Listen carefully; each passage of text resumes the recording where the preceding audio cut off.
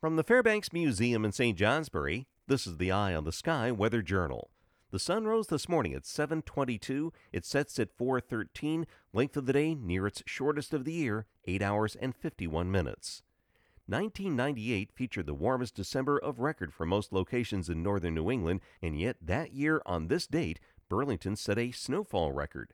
Low pressure tracking up the east coast gave a quick 5 to 10 inches of snow to the region, including 5.2 inches in Burlington, the greatest amount of snow specifically falling on the 19th of December since records began there in 1871.